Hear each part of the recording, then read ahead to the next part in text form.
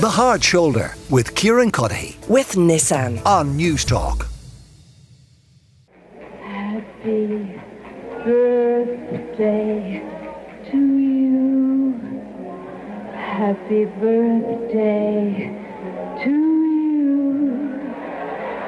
Happy birthday, Mr. President. Happy birthday to you.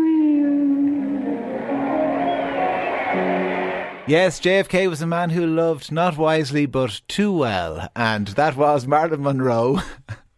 Singing him a happy birthday, a rather iconic moment in the cultural history of the United States. She was an icon in the cultural history of the United States, and she visited these shores in 1956, and Simon Tierney has all of the details. The reason, Simon, we are talking about it today is because the biopic about Marilyn Monroe is up on Netflix, Blonde.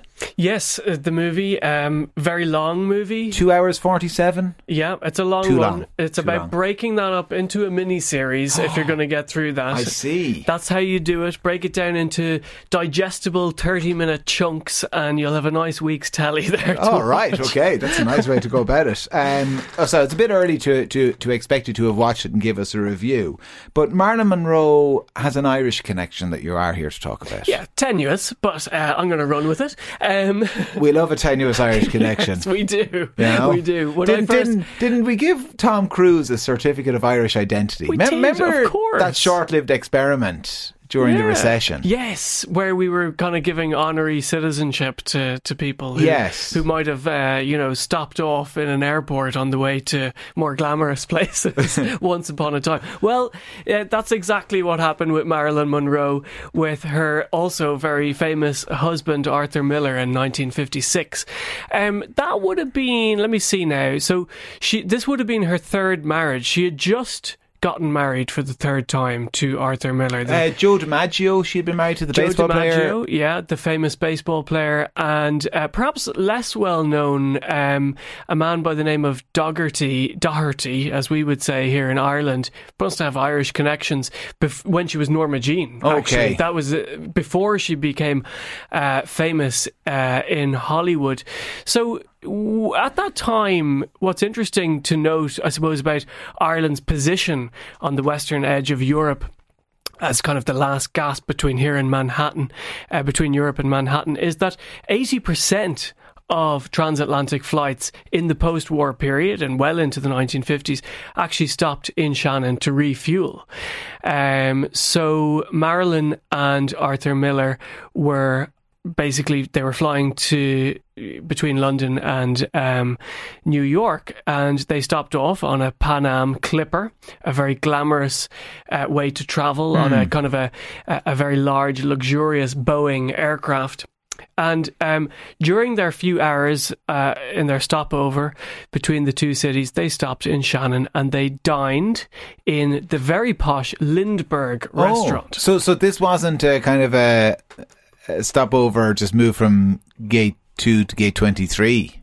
No, they actually stopped not. And had a meal. Like, we have to put ourselves in the context of the golden age of air travel. This was a glamorous time to travel when only you and the very wealthy elite were travelling. Shannon Airport wouldn't have been a busy place. How myself and the other elites yearn for those days, Simon. Indeed. I know you're the type of person who turns left when you get onto an airplane, Kieran. Absolutely.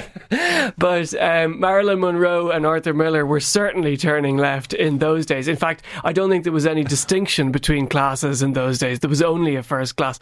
But they dined in the Lindbergh restaurant, and there's a wonderful photograph which I tweeted earlier, Kieran, because it shows Willie Ryan, who was the head chef in the Lindbergh restaurant in Shannon Airport in the 1950s. And you can also see there's a waiter to the right, to the left of Arthur Miller. So people dressed, it was a really silver service, dicky bows and ties and double-breasted jackets. jackets and all the rest. And you can see in the photograph that Marilyn Monroe has just been given a Irish coffee.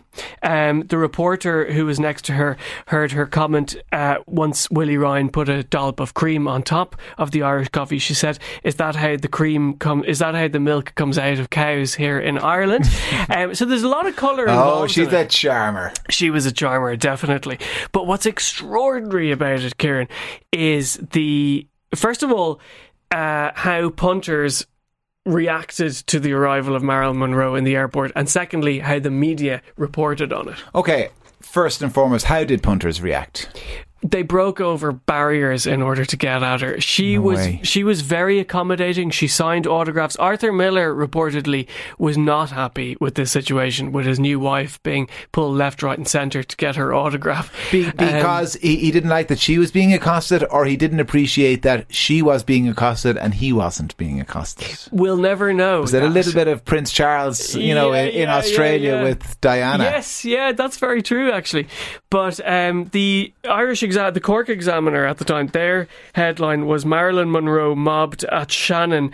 Another newspaper reported that airport police were unable to restrain enthusiastic crowds at Shannon Airport on Tuesday as they jumped over railings into the customs-free zone to mob film star Marilyn Monroe. So that is how the people reacted. You said what was also interesting, though, is how the media reacted or commented. Yeah, it was. So I found this editorial in the Limerick Leader from a few days after the events that happened in Shannon Airport. After, the media had a few days to digest what had happened. And they castigated what they saw as the kind of the feather-brained approach that we had in Ireland to a film star arriving in the country. And it says, "We in this country are in many ways a very silly people. Marilyn Monroe's arrival was marked by a scene that should make those who took part in it ashamed of themselves." And this bit I like because it's very kind of preaching from the pulpit. "There is a need for doing something to save the rising generation from such utter and pernicious nonsense."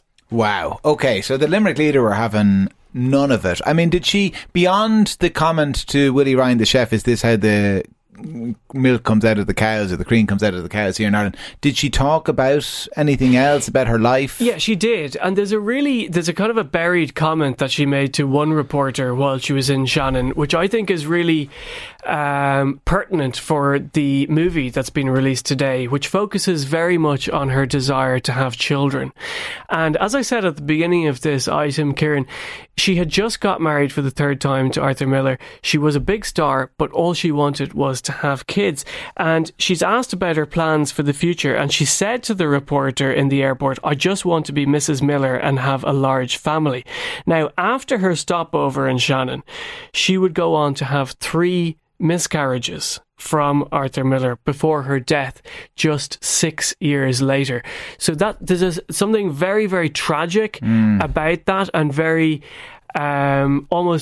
she's almost precipitating what was going to happen towards the end of her very short life. And those are themes that are really touched on in the new movie. Yeah, well, listen, if anybody has seen it already, it has been available all day on Netflix, so maybe people on shift work have watched it and they have a review that they would like to share.